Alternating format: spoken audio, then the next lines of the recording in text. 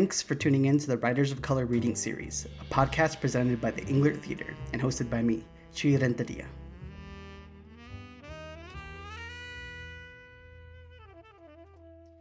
So, what are you?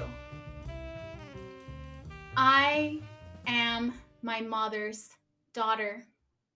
I am my mother's daughter. I am my mother's daughter. Tengo a Claudia en mi sangre, a Susana y a Emma y a las demás que nunca conocí en persona. Pero la siento en mi paso de extraterrestre en la nieve que Susana y Emma y ellas nunca conocieron en vida. Nunca se imaginaron cómo duelen los huesos del frío en una tierra sin ancestros de tierra. Mis ancestras las cargo en mi sangre.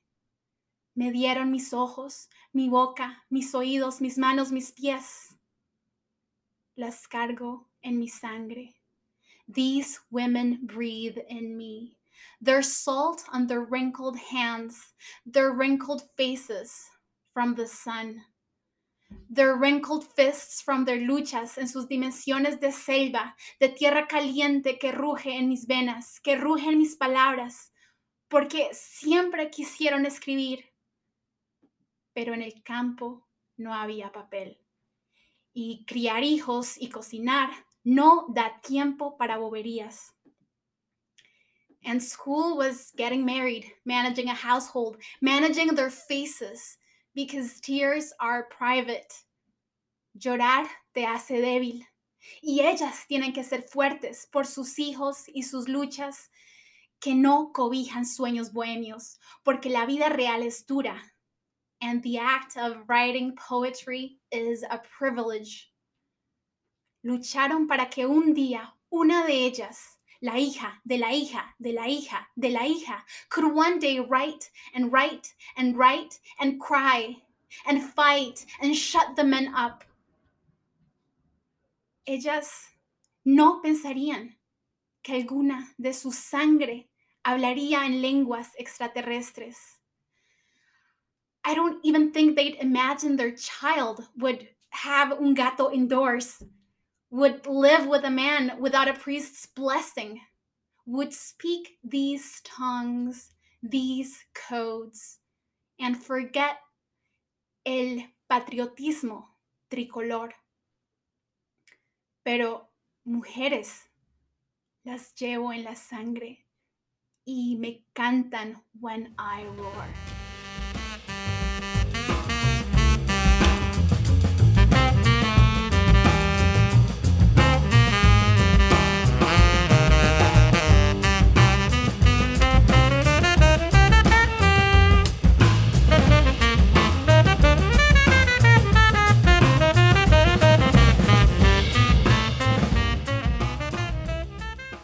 You just heard a reading by Angela Pico, So Like What Are You? Angela is a poet and children's book writer.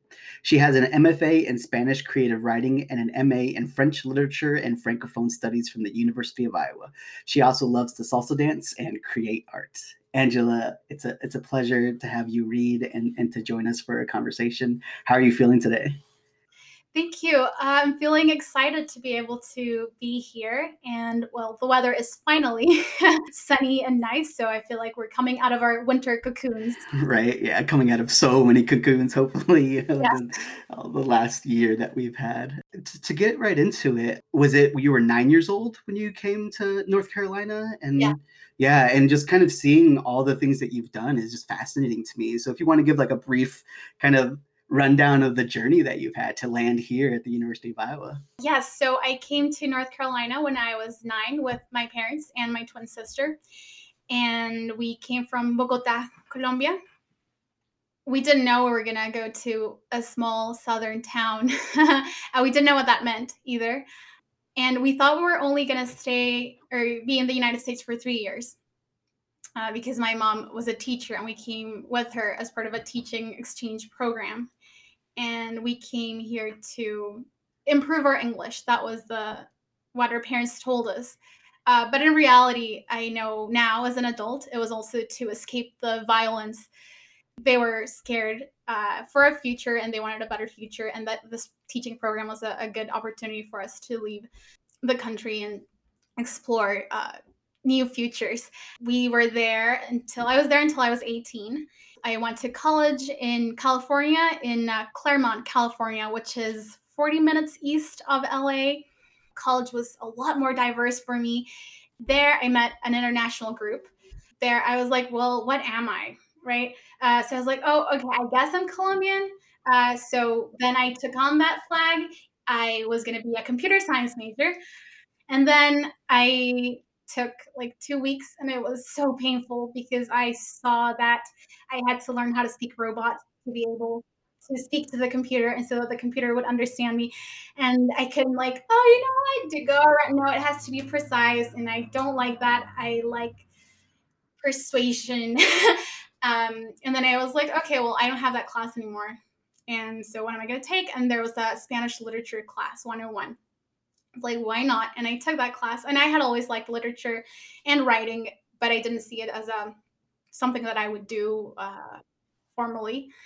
I started taking that class. I've started falling in love with Spanish. One day, an assignment was we had to write a poem, and I feel like I already had it in me. I just needed an outlet for it to come out. And I felt such an intense joy. It was just this moment in my life where I felt like some like light coming out of my torso. It just, you know, when you like you feel something in your stomach and you're just so excited and you can't contain it. And you're like, I have to contain it, otherwise people are gonna think I'm just like woo going up. But it's just like, oh my gosh, I just could feel it in my body. Yeah, and then I became a Spanish literature and French literatures major. So I graduated from college, from undergrad, and then I went back to North Carolina. I wanted to get a job, and I got this opportunity at working at a logistics company. To me, it was so corporate, but I was like, I have a job. I need a job. Everyone was getting jobs, so I'm gonna get a job. But then I was like, oh my gosh, what is this? What I would have to do the rest of my life, working just to make money? So then I quit that job, and it was the first time I quit a job, and it was, and I was like, oh, what to do in life? And all throughout this time, I kept writing. I went back to Morganton, and there was a job opening working as an after school program children or an after school program for children, and as a coordinator. So I went there. I got that job. It was for elementary school kids from 5 to 12. And so while I was doing that, I kept on writing, and I was like, oh, maybe I could do a creative writing degree. And I talked to a professor from Pomona College from my undergrad, and she recommended that I apply to the University of Iowa for writing. And so I did. And one day while I was working with the kids, I got the wonderful news that my application had been accepted to the creative writing program in Spanish, and I was just so happy. That was I was elated. I was floating. And then they also gave me the arts fellowship, which meant that I could just write the first year. So I was so happy, over the moon. And then after the 2 years, I started the MA in French and Francophone studies here as well. And throughout this time, I've taught French language. I taught Latinx literature class in the US and Spanish language this semester. And now I'm here, and I'm graduating this spring. So I guess in a nutshell, you asked me how did I get to Iowa, and I No, that was great. No, that was awesome. No, there's so many things that you said. I mean, I'm really fascinated with this idea of like your experience with teaching children and how that has really manifested itself with your interest in like children's writing and children's literature. And if you could speak a little bit about that, and like another thing to think about, you know, you say that you have this sort of like multi expressionist, multilinguistic, like when you before you sit down, and I've asked this to other guests too, like before you sit down, is it like something where you have to consciously think like my output is going to be like this, and it can be like a language thing, or it can even be like a like it's going to be art, like to like like 2D printed art, it's going to be a poem, it's going to be like a children's book, like what's your process of getting to like to choose what the expression is going to be? I think my life completely changed when I was a child because I moved to the US. And so I can identify the child that I was before the big move and after the big move, how my language was before the big move, how my language developed after the big move, um, all the understanding society, American society as a child, navigating all of these complicated systems as a child. And so because my life has been so greatly affected by my childhood experiences and coming of age in terms of who I am and my identity, and how I see the world, I think about childhood a lot. I have really great memory. I have very vivid dreams, and so I can pinpoint a lot of my childhood experiences just photographically. I can remember the words. I can remember something that someone said one day that sounded funny, but now I look at it and I was like, oh, that was racist. But when I was there, I didn't understand it. So because I feel that I am constantly living with my childhood because it's so present as I write through my creative process and in my daily life. The more I learn in terms of, say, Latino studies or more history, or I become more empowered, the more I can uh, organize uh, trauma and understand and try to work through it. So because childhood is so present in my present, then I look at children thinking maybe like I was that child too. So I like to work with children, thinking what would I have liked to have heard, have seen when I was a child, also struggling. And then your second question, I think of different art forms as translation of my feelings into something that can be legible for others. Sometimes I think my little body can't contain all the emotions. Uh, it's just sometimes it's too much. But I'm glad that I have writing and I have art, whenever, to just like let it out. And I like to just, I feel like it's this giant thunderstorm, and I kind of have that power to grab the clouds and like the lighting and sort of kind of mold it, and then like when it comes out through my hand in words, and it's just like a relief. Yeah. No, I love it. I could just listen to you like talk about your process like all day, because it's like it's such a I can see it's such like a visceral thing. And yeah, and like I can totally relate to that. And I love that it's like the first draft where it is this like it needs to come out, and then the editing, like completely different process, completely you have to be in a completely different mindset. You have to like, and to me it's like interesting to see the relationship with who has seen the text, right? If it's just me and it's getting out, and then finally it's like, okay, it's edited a couple times. Now other people see it. Now it's a different, my relationship to my writing, my relationship to my art is now different because it's been seen by other eyes that are, like, even if they're like professional editors, it's like, it's judgment, or it's, they have their own life to look at this thing too. So then it becomes a different relationship. So yeah.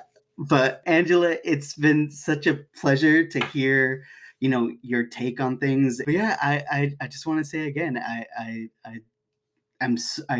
love everything that you do, everything that I've read, and your takes on things. I think is so like it inspires me, and your relationship with language, and I wanted to say this before, but it's like it really inspires me, and gives me hope for my own kind of process too, because I realize that my relationship with like Spanish and English, and my mangled Spanglish, it's like it's fluid, right? And kind of how you talked about how when you were, you know, in high school, and then you kind of, you moved away from it, and then it came back in college. I feel like I'm on that journey. Everybody's on that journey that is like, multilingual too. So I just wanted to get that out. That yeah, you're cool.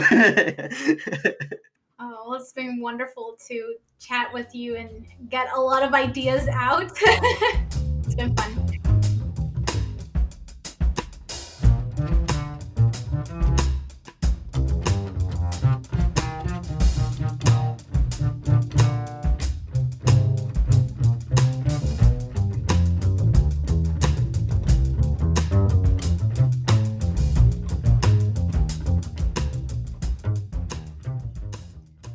Drums.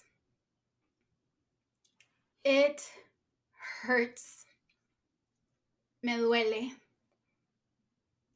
La cabeza, normal. Y el lenguaje, normal. I can't speak Spanish. I can't speak Spanish. I can't speak Spanish en la academia porque me dicen, no es suficiente, que está manchado y no tiene fronteras. ¿Y qué si hablo como los de aquí? ¿No ven que somos millones? Nosotros luchamos por hablar en our Spanish y defenderlo con sangre. Hablar en español como alienígena, como cuerpos manchados. Our language, our tongues are wounded and fragile. Somos lenguas mestizas, mezclados con tierra, hijos de historias invisibles. Here, because it's a privilege to be able to trace back your validated heritage.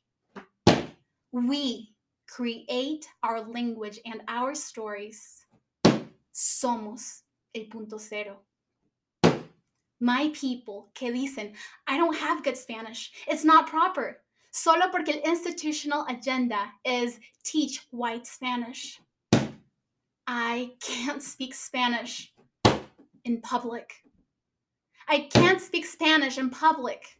No quiero que me rajen, me echen, me criminalicen. Go back to your country. Que no. This is my fucking country. Tener que discreetly take out my phone and record a video because that's how you accuse the system. And the only thing we could hope to do is get a viral video of hate while we peacefully respond.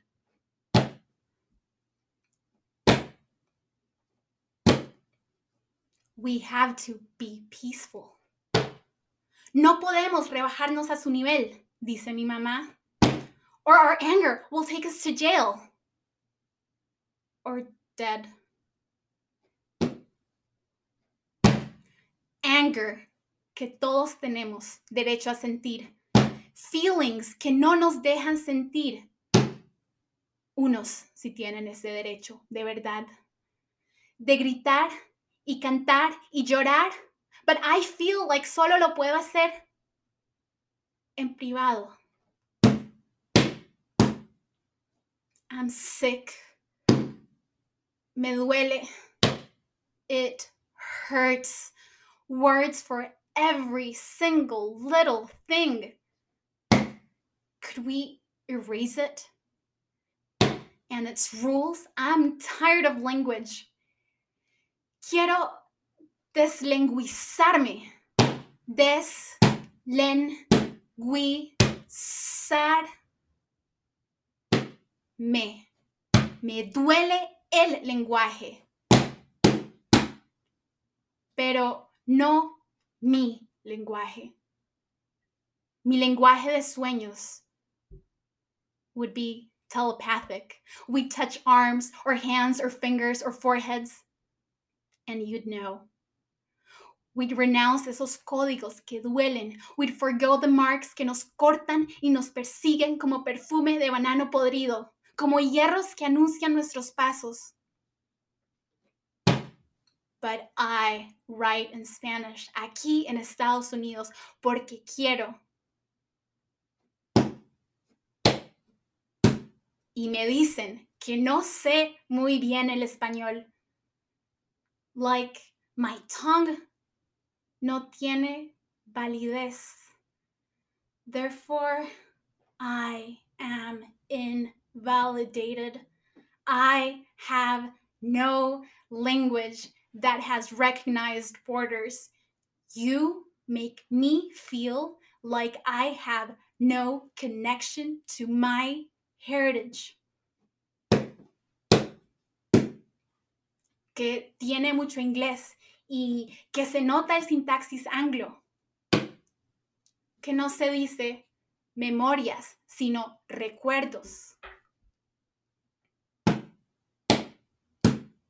But my recuerdos are no longer recuerdos, sino memorias. Que si pienso ahora en una niñez lejana en Colombia, they will now always be memorias.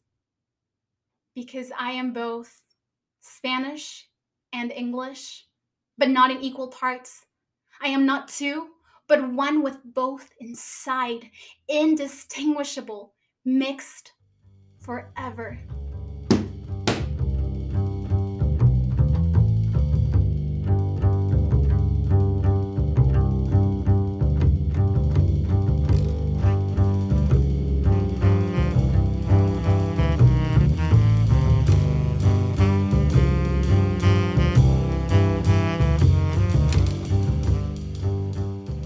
Our thanks to Angela Pinto for joining us in today's conversation. Now, for today's prompt, there's something that Angela said right at the top of my conversation with her that really got me, I just kind of latched onto it and was thinking about it a lot. When describing why her family came from Colombia, she described at first when she was young, they told her that it was to improve her English. And she said this phrase, and it was kind of a little, just a little throwaway phrase she used. She said, "In reality, I know now as an adult." It was to escape all the things going on in her home country. And that line, "in reality, I know now as an adult," is something that I can really, really relate to.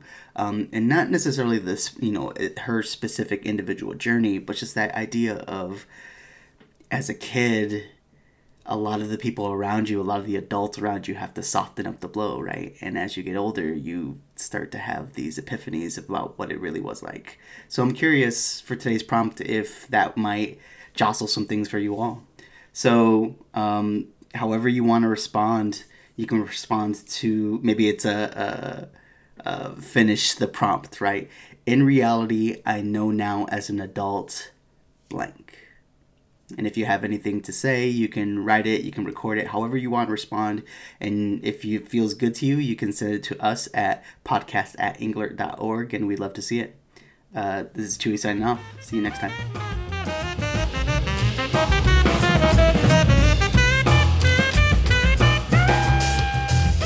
Support for this podcast comes from Friends of the Englert. To learn more, visit englert.org/friends.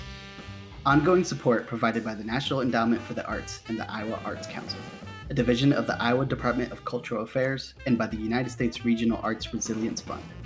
Phase 1 is an initiative of Arts Midwest and its peers United States Regional Arts and Organizations, made possible by the Andrew W. Mellon Foundation.